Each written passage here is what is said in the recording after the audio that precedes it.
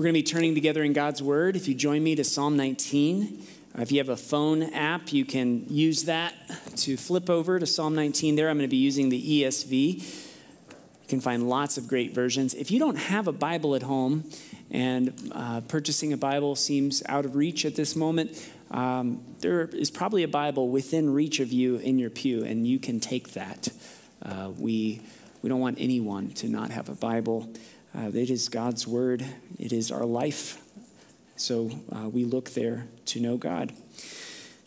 Well, today we're actually talking about that, how we can know God. And as we think about that big question that this psalm takes us into, I think of a story from my experience as a college student at the University of Missouri. I was in the humanities sequence, which was a 4-semester long course where there were lectures and then there were discussion groups. And together we read books from ancient world to the modern world. And we were just diving deep into the biggest questions of the human experience, all of those, the depths of philosophy and the great books of literature. We were reading and considering those together. And I was mentored through that process by a professor named Greg. Greg, I learned how to read, how to think, how to write. And I also learned a great deal of kindness and understanding and love from Greg. He was a mentor to me. I remember the first day of class, though, in the discussion group, and Greg it was uncomfortable to be around him because you could tell he was sweaty. He was just not feeling well at all. He was frankly very awkward. And we were all wondering how to relate in the moment. We endured that class. We got through it. And I got to know him through the many classes to come as a warm, fun, and funny guy. In his office hours, I got to know him personally. And he shared that he struggled with depression. That summer before that fall semester, he had gone through a dark season of depression. And that class was one of the first time he had been around people at all since he had come out of that moment. And so with him sharing much of his story, I shared a lot of my story. And in college, you're figuring out who you are, and your friends are figuring that out around you. Some of my friends were struggling with mental health situations, and Greg was able to mentor me in wisdom and in gentleness in those situations. Friends with eating disorders, and he was able to walk me through that wisely. And as I experienced all this, I made an assumption about Greg. I was a new Christian at the time, and he was such a wonderful man. I just assumed the whole time he was a Christian. So one day I asked him, "So Greg, how long have you been a Christian?" He says, "Oh, David, I've never been a Christian. I'm an atheist." And I was just floored. I didn't know what to do with that. I didn't have categories for Greg. At that point, he was the most godly person that I knew. And to this day, I would still perhaps say the same. A strong reflection of the one who made him. Some of us might want to hide from the possibility of someone who is an other than Christian person being more like God than us, the ones who claim to know God, right? That's a data point we want to ignore. We'd rather hide that fact. Others of us, other than Christian people who would take a risk to come into a community like this or peek at us online, you might like to ignore the idea that there could be a God that could exist, who might have authority, who might be speaking into this world and sharing the way this world should work and the way our lives should work. When it's convenient, we want to hide from the reality of God. And this can be very much an attitudinal thing. This is our attitude. I mean, how many of you like to be told what to do? You know, just relish it. You know, you're Americans, right? You don't want to be told what to do.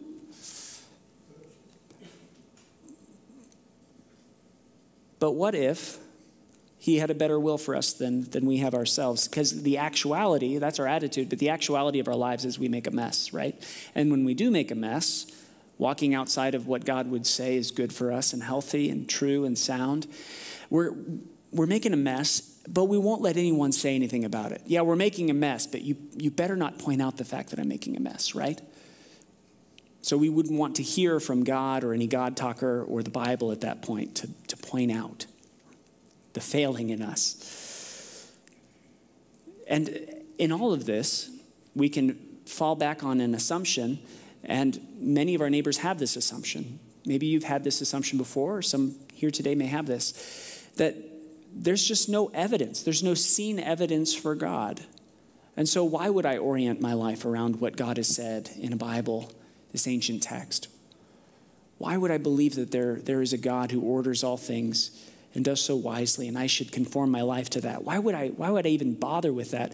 You know, I was walking through the Rocky Mountain National Park yesterday, and I was thinking about this. Many of our neighbors would walk through that same park, see all the trees growing from the rocks, see the wildlife, see people delighting in all of these things. And they would say that there's just no evidence for God. You can't see him there upholding all of this by his power. So there's no evidence. And today, though, we're turning to David. And he saw things differently. He would walk through God's world, and it wasn't that he saw an absence of evidence. He actually looked at everything. And in everything, he saw not just evidence. He saw the reality of God being shouted back to him. It's like the question gets turned on its head. The skeptic might say, well, where do you see evidence for God? And Isaiah the prophet points to the sky in Isaiah 40, verse 26, and says, lift up your eyes on high and see who created these. David is astounded. Now, he's not a student of modern science. He's not thinking about the fine-tuning of all the natural forces that make it incredible that life could possibly exist, which even secular scientists think is incredible. I digress. David wasn't a student of modern science, but he was someone who lived under a sky with no light pollution. So he would shepherd his father's sheep by night as a young man. And later on in life, he could go outside at night and he could see the Milky Way with nothing in the way. No billboard lights, no city lights. He's just seeing it. And it's all just shouting the reality. There is a maker. And as an Israelite, not only did he delight in knowing that there was a maker who made all of this glory, but he rejoiced that he knew that maker, and that maker knew him and had revealed himself in his Torah, the instruction, the law of the Lord. He delighted in this. And it's remarkable that he delighted in this because that law spoke against him and against his mess, because David is like you and me. David liked to do what he liked to do when he liked to do it. And a lot of times the stuff that he liked was horrible.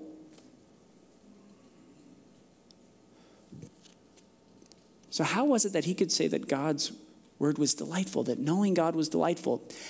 He seems to have tapped into a way of knowing God that is maybe different, that maybe could mentor us, that we might even find surprisingly delightful today. We're going to ask that question, how can we know God?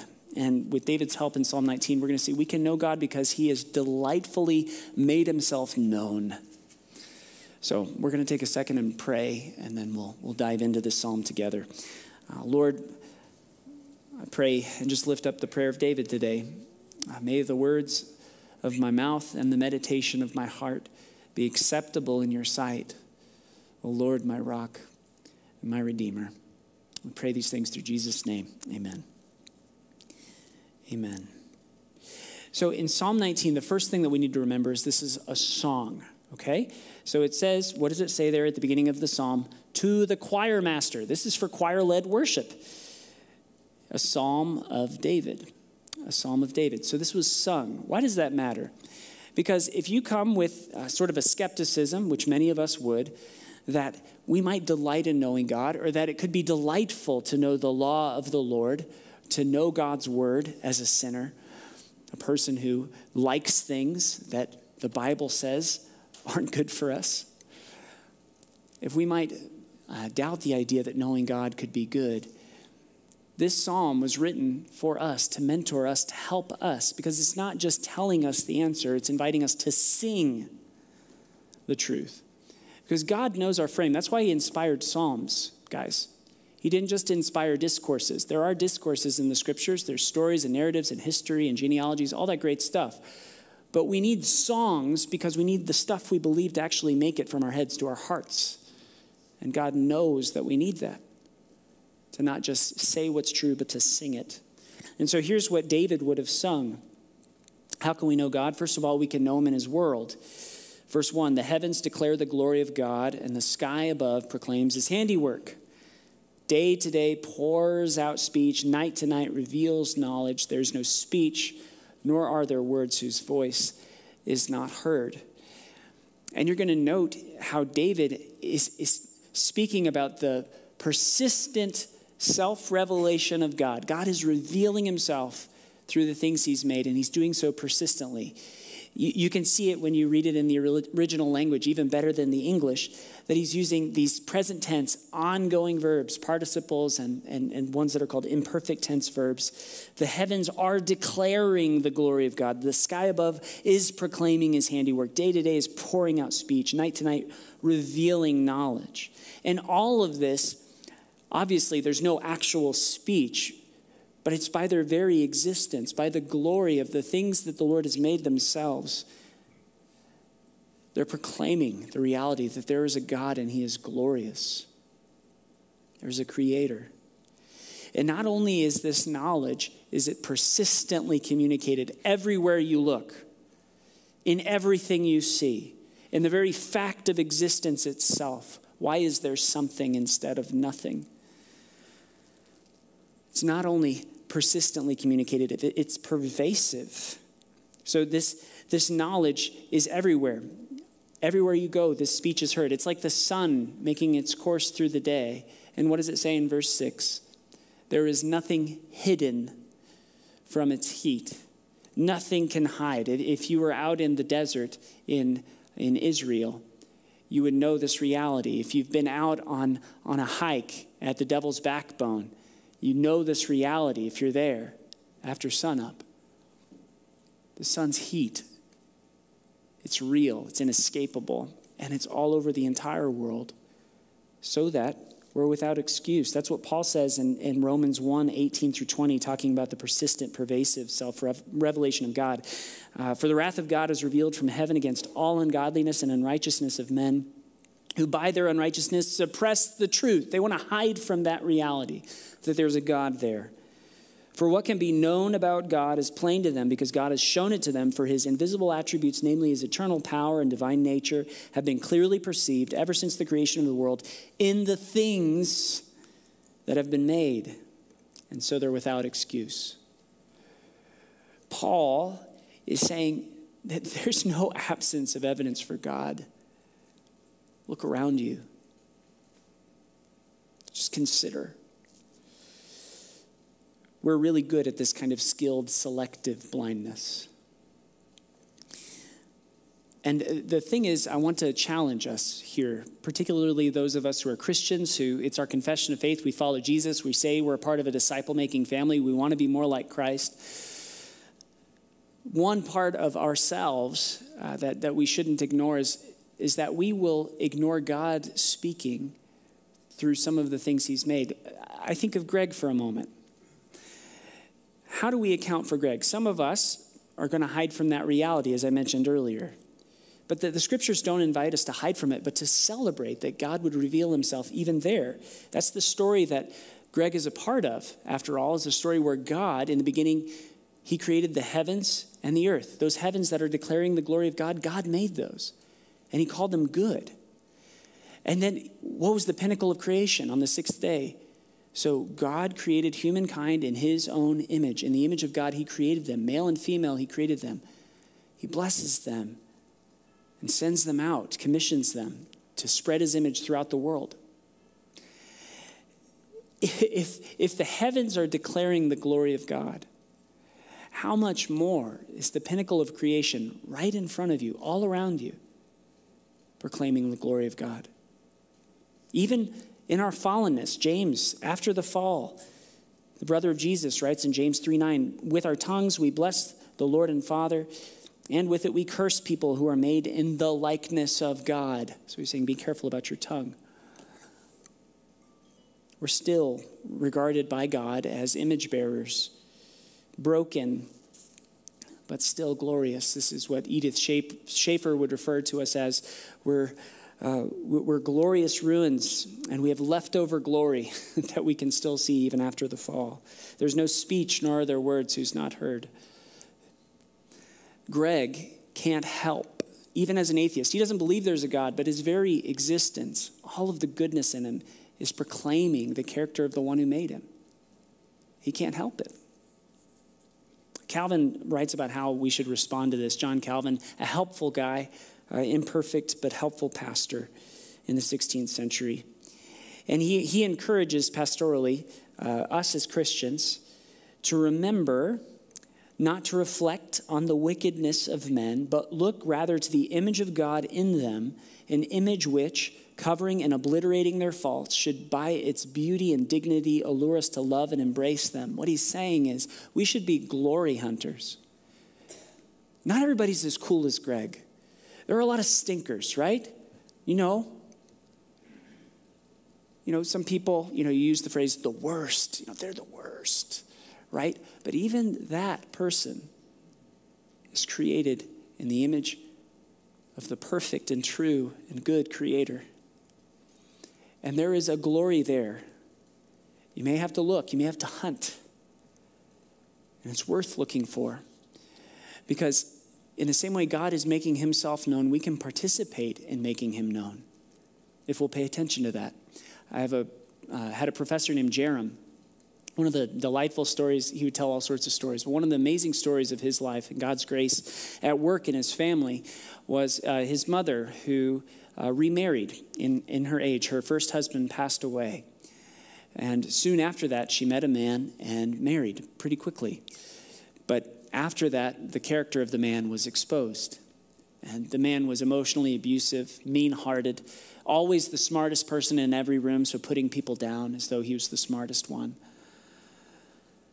And he completely dismissed Christianity, thought it was ridiculous.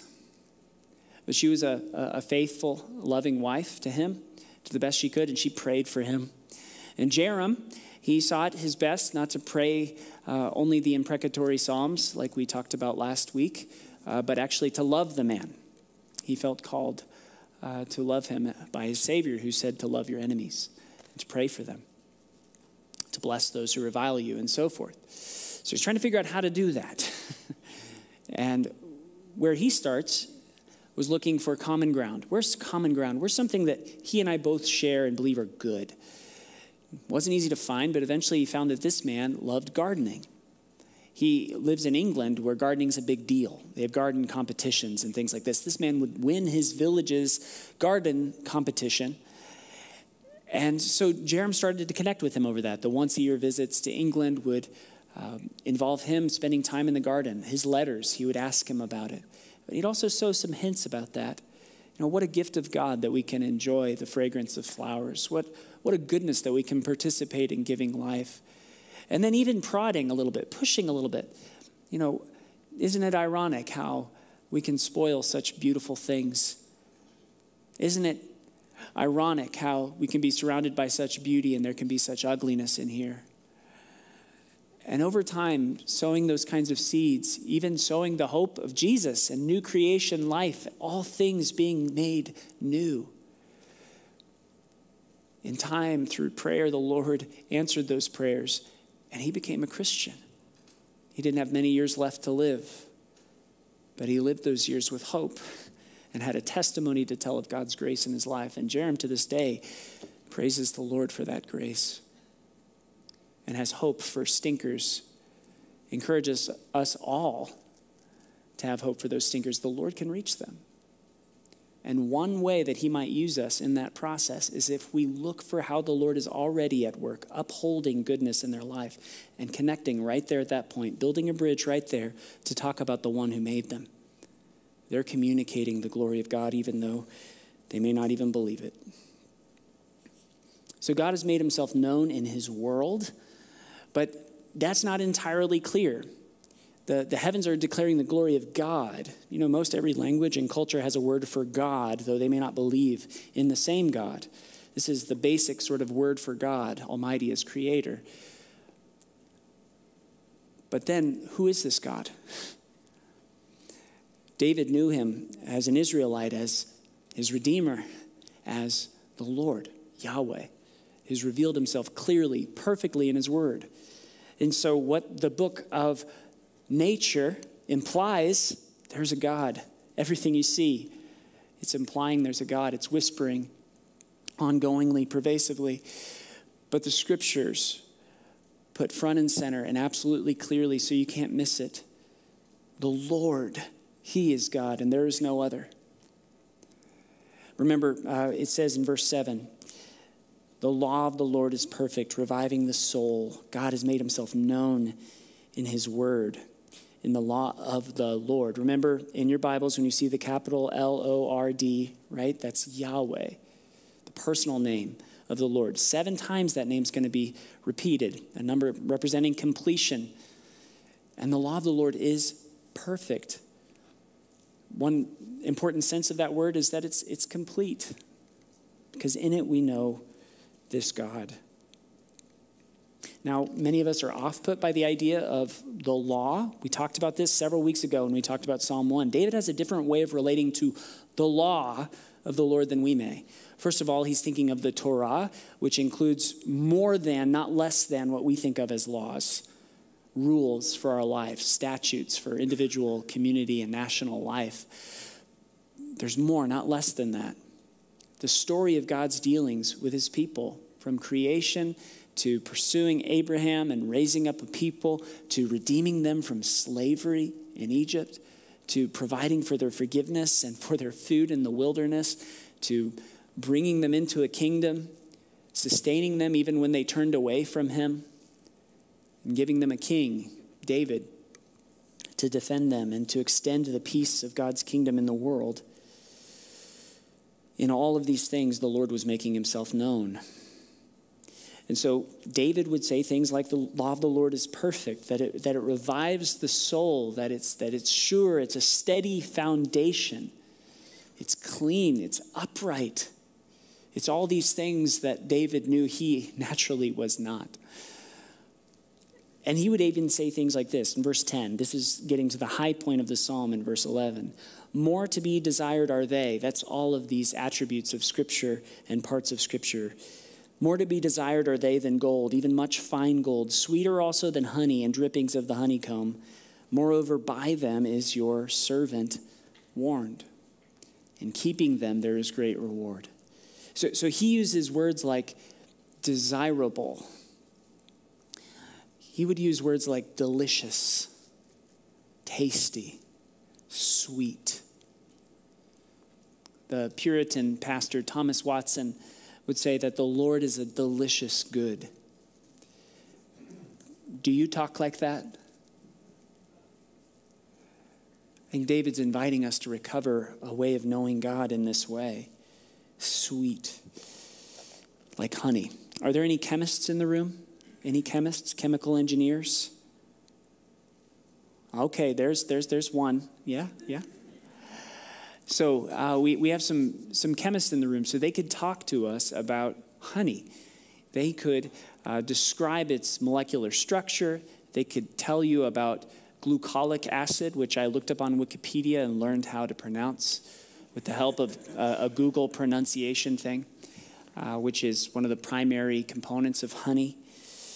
They could talk about its properties, and if you got an ENT or an oral surgeon, maybe a dentist, they could tell you about the taste receptors in your tongue and how they cause your brain to release certain neurotransmitters when you taste it. That makes you happy when you have honey. But all the meanwhile, while these very intelligent people are talking, a child could just come in and take the jar of honey and scoop out, and yum. Oh, it's so good. Honey all over their face, And that's the thing. See, David, when he knew God in his word, he knew it with the precision of a chemist. He knew the word well. He was well instructed. He was devoted to the word of the Lord. And yet he didn't know it just like your addition facts. He knew the Lord there. He tasted. And he said, yum. He didn't stop with just discoursing about God. He delighted in him. So how do we do that? How do we tap into that? First thing, on one hand, which I'm not going to focus on because the psalm doesn't focus on Bible study methods, I do want to encourage you that if reading the Bible and finding it sweet to the taste sounds intimidating because you haven't started studying the Bible yet, that's just not been a part of your life yet, we want to come alongside you as a disciple-making family and help you in that. There are resources that have helped us. Rick Warren's Bible study methods. The Navigators have great resources. We've used them in our men's Bible study. They're incredibly helpful, those resources. But where it really gets helpful is when you come into the community that comes around God's word and devours it and says, yum. And so we have Sunday school classes that you can connect with. We would love for you to connect with our Welcome Center and find out more about those. We have small groups where folks come together around God's word and we do life together. We pursue God's mission together, but we're seeking to delight in the word of the Lord together and learn. You can meet one-to-one for discipleship. That may sound strange, as it sounded to me when someone came to me in college and he comes to my dorm so awkwardly and said, "Would you like to be my disciple?" It was the weirdest question I've ever heard. But I was starting to get to know more about Jesus at the time, and there was something I wanted, and he seemed to know more about it than me, so I just said, okay, and we just learned to follow Jesus together, mostly while throwing a Frisbee back and forth and talking about the Bible. Discipleship begins there. But David is going to talk about sanctification. Not using the word sanctification, that's our theological word for this process, the work of God's free grace where he renews us in the whole human nature after the image of God to be more and more like Christ. And he does so in a prayer because fundamentally that's what happens when we turn to God, when we start to delight in him. We live life saying, God, what do you have for me now? Help me to be more like you. Help me to conform my life to you. And so that's where the psalm turns now. So who can discern his errors, David says, starting in verse 12. Declare me innocent from hidden faults, he prays. Keep back your servant also from presumptuous sins. Let them not have dominion over me. Then I shall be blameless and innocent of great transgression. So we're going to see in this process of sanctification that we learn as we go to God's word, as we're seeking to become disciples of Jesus, that the word, it convicts us, even as it convicted David, but then it comforts us. And finally, commissions us. It commissions us. Now, this is remarkable for David because remember, David, he knows the word, but he's also being known by the word. He's being searched out by it, convicted by it as he reads the word of God. What did he say there? Who can discern his errors? Declare me innocent from hidden faults. That's a key word in this psalm. Just as nothing can hide from the reality of God in creation, in the heat of the sun, when we come to God's word, there's no part of us that can hide from God. It's all clear and available to him. He sees us as we are, and yet he loves us and speaks to us for our good. Hebrews 4 speaks of this reality of God's word. It's like a double-edged sword that pierces to the core. And David would go and gladly receive that sword. Many of us, we like to skip this part, though, the conviction of God's word that tells us that part of us is wrong. There's something wrong. That sees the hidden places of our soul. We like to hide from that. We're like Jill in the silver chair in the Chronicles of Narnia. Jill meets Aslan. She's a little girl. Aslan's the great lion in the series. And when Jill comes to him for the first time, he's between her and a stream. She's dying of thirst at this point. She needs to drink, but she's terrified of the lion. And as she's approaching the lion, she says to him, will you promise not to do anything to me if I do come? And Aslan, sort of in a low growl, says, I make no such promise. Because when we open up the Bible and when we allow God to speak to us, he doesn't leave us alone. He speaks to us, even as he spoke to David. He speaks right to the hidden places that we don't want anyone to see. The mess we've created, we don't want anyone to speak into. He speaks right there, and he doesn't leave us alone.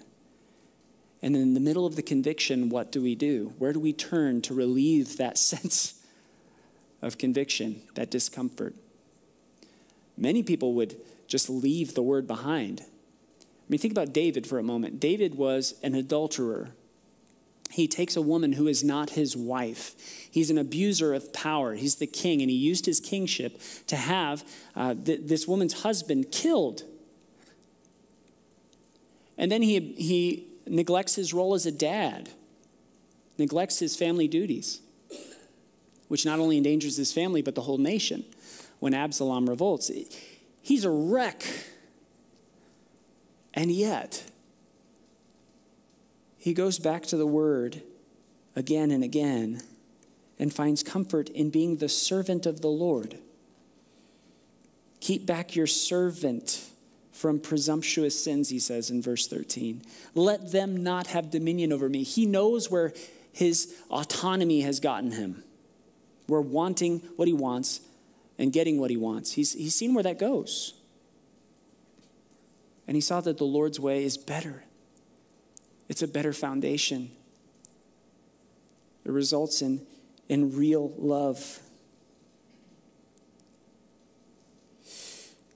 But how could David feel that way when the Torah spoke so clearly against him? It's because he knew the one who was promised to bring comfort. He knew the Redeemer. That's what we find. So God has made himself known in the world. He's made himself known in the Word, but then he made himself known in the Word who became flesh. David saw every year the hope of a Redeemer. Every year he would go to the Day of Atonement, and he would offer a sacrifice, a picture of the forgiveness of his sins. We know that the blood of bulls and goats, they can never forgive sins, but those pictures were ultimately fulfilled in the image of God himself, Jesus Christ, who came to lay down his life in our place, to reconcile all things to God, making peace by the blood of his cross. Jesus has come. And this is what Hebrews 1 speaks about, as we read earlier, that he is the ultimate self-revelation of God. If you want to know God, look to him. Because long ago, at many times and in many ways, God spoke to our fathers by the prophets. But in these last days, he's spoken to us by his Son, whom he appointed the heir of all things, through whom also he created the world. He's the radiance of the glory of God, the exact imprint of his nature, and he upholds the universe by the word of his power. If you want to know God, well, he's come. The only begotten who's at the Father's side, he has made him known, John 1:18 says. And so David would turn to that comfort as the Lord was working out this sanctification process in him, convicting him, but then comforting him that he would be his Redeemer. Let the words of my mouth and the meditation of my heart be acceptable in your sight, O Lord, my rock and my Redeemer, he would pray. He'd been a foundation to him, a better foundation than himself. He'd been a Redeemer, one who had brought him out of his sin, one who redeemed him from the worst of his own choices, one who gave him hope and purpose enduringly.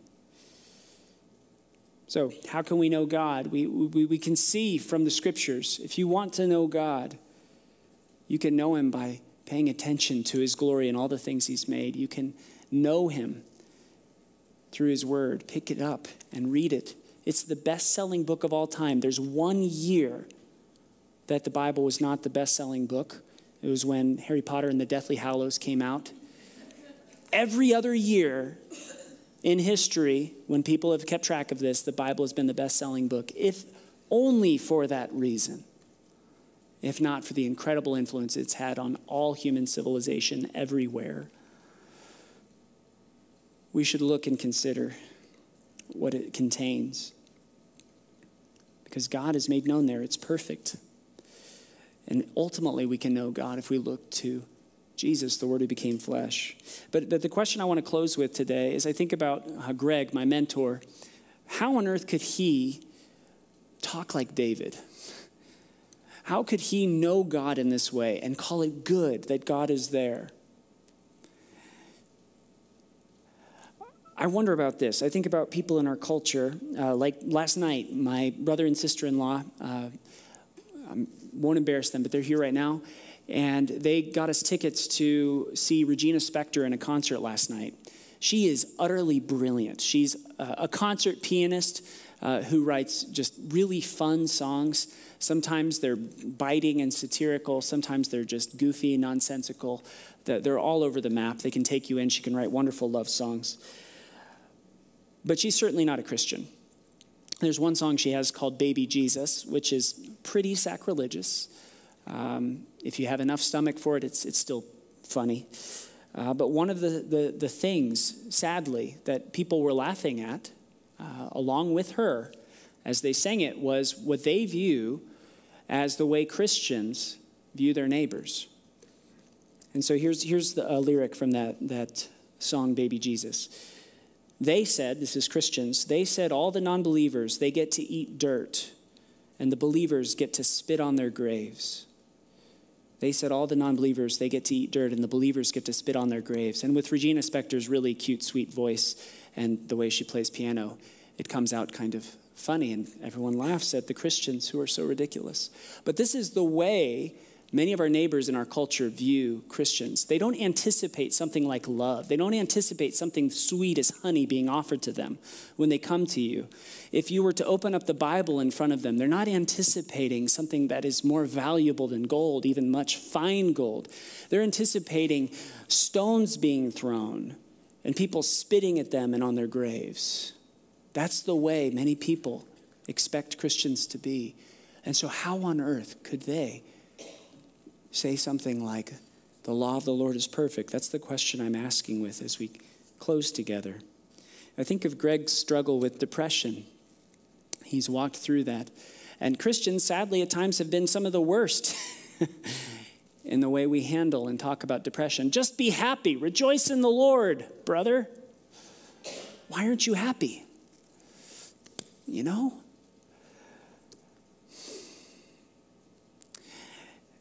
So Greg has not turned to the Bible for help with that. He's turned to helpful voices in the culture. And remember, what did we say? God is revealing his glory even in folks who don't believe in him. All truth is God's truth. There's a psychologist named Andrew Solomon, not a believer, but he wrote a book called The Noonday Demon, an Atlas of Depression. And Greg turned here. He actually lent me the book as I was trying to process through questions about depression with my friends, full of his notes in the margins. But here in the book, one of the places where Solomon sort of concludes with an encouragement, an exhortation to folks struggling with depression, he writes this: listen to the people who love you. Believe that they are worth living for, even when you don't believe it. Seek out the memories depression takes away and project them into the future. Be brave, be strong, take your pills. Exercise because it's good for you, even if every step weighs 1,000 pounds. Eat when food itself disgusts you. Reason with yourself when you've lost your reason. Andrew Solomon writes, I wonder if some of you here today, I wonder if you've had a season where food has lost its taste, where you've lost the ability to enjoy life. Maybe you've even been in a season of depression. You've been through COVID and you couldn't taste things for months. Age can do this to us. One of the horrible things as age creeps onward and as death comes nearer is that we can lose our ability to taste and enjoy like we used to. Certainly depression and eating disorders, all of the sadness and brokenness of this world can take away our ability to delight. And when that moment happens, I wonder, just even listening to the wisdom of this neighbor, Andrew Solomon, if you would reason with yourself. Would you reason along with me? And I'd love to have a conversation with Greg or with any of you who are in a place like that, who couldn't imagine there being pleasure in God. To reason with you saying, you know what? Listen to someone who loves you. Listen to Jesus. Jesus who proved that he loves you by coming in flesh, by suffering for you. He endured intense anxiety. He was sweating and looking to the cross that was ahead of him for you. He was tempted in every way, yet without sin for you and for me. He loves you. Would you listen to him and consider what he said? He's not speaking for your bad, but for your good. He knows it's hard. He knows that every step can feel like 1,000 pounds. He walked every step to the cross for you and for me. And he would lift your step. He would help you. And he's even given you a people. And that's our calling, to help walk and take those heavy, difficult steps, the small steps of grace, to take the food that we need that's good for us. It may not taste good at all, right? Sometimes medicine can be the worst, right? Chemotherapy, of all things, feels like it's killing us, and yet it's killing the cancer in us. Repentance can feel like chemotherapy. Sanctification can feel that difficult when we let go of things we think we need and we think that we love. And God is teaching us those things are killing us. And in his word, he would give us a new way. He's speaking clearly in every moment, every ray of sunshine. I'm here and I'm good. He's speaking. If you would open up his word, if you take that risk, he will speak to you and tell you he loves you and show you how he's loved you and show you a path forward, a path of wisdom that you can take in community in his grace. He'd transform your life. And when everything in your brain says that none of this is good, and get rid of that Bible, it's just rules telling you what to do. Reason with yourself and consider, maybe there's honey there. How could David have said this if it wasn't true? And wait until you taste it. How can we know God? We can know him because he's made himself known delightfully in his world and his word and in Jesus, the word who became flesh. I long to know him. I long for you all to know him. So let's pray. Father, I just pray that you would help us to taste and to see the goodness of Jesus. We pray for our neighbors who couldn't imagine Christianity being good, Jesus being good, his word being good. We pray, Lord, that we could show them something different, that you would sanctify us so that we would be a picture of his love, that we could speak the word with credibility and with love and clarity, that we would live his word before them faithfully. Lord, I just pray that you'd be at work in us. And we pray this in Jesus' name. Amen.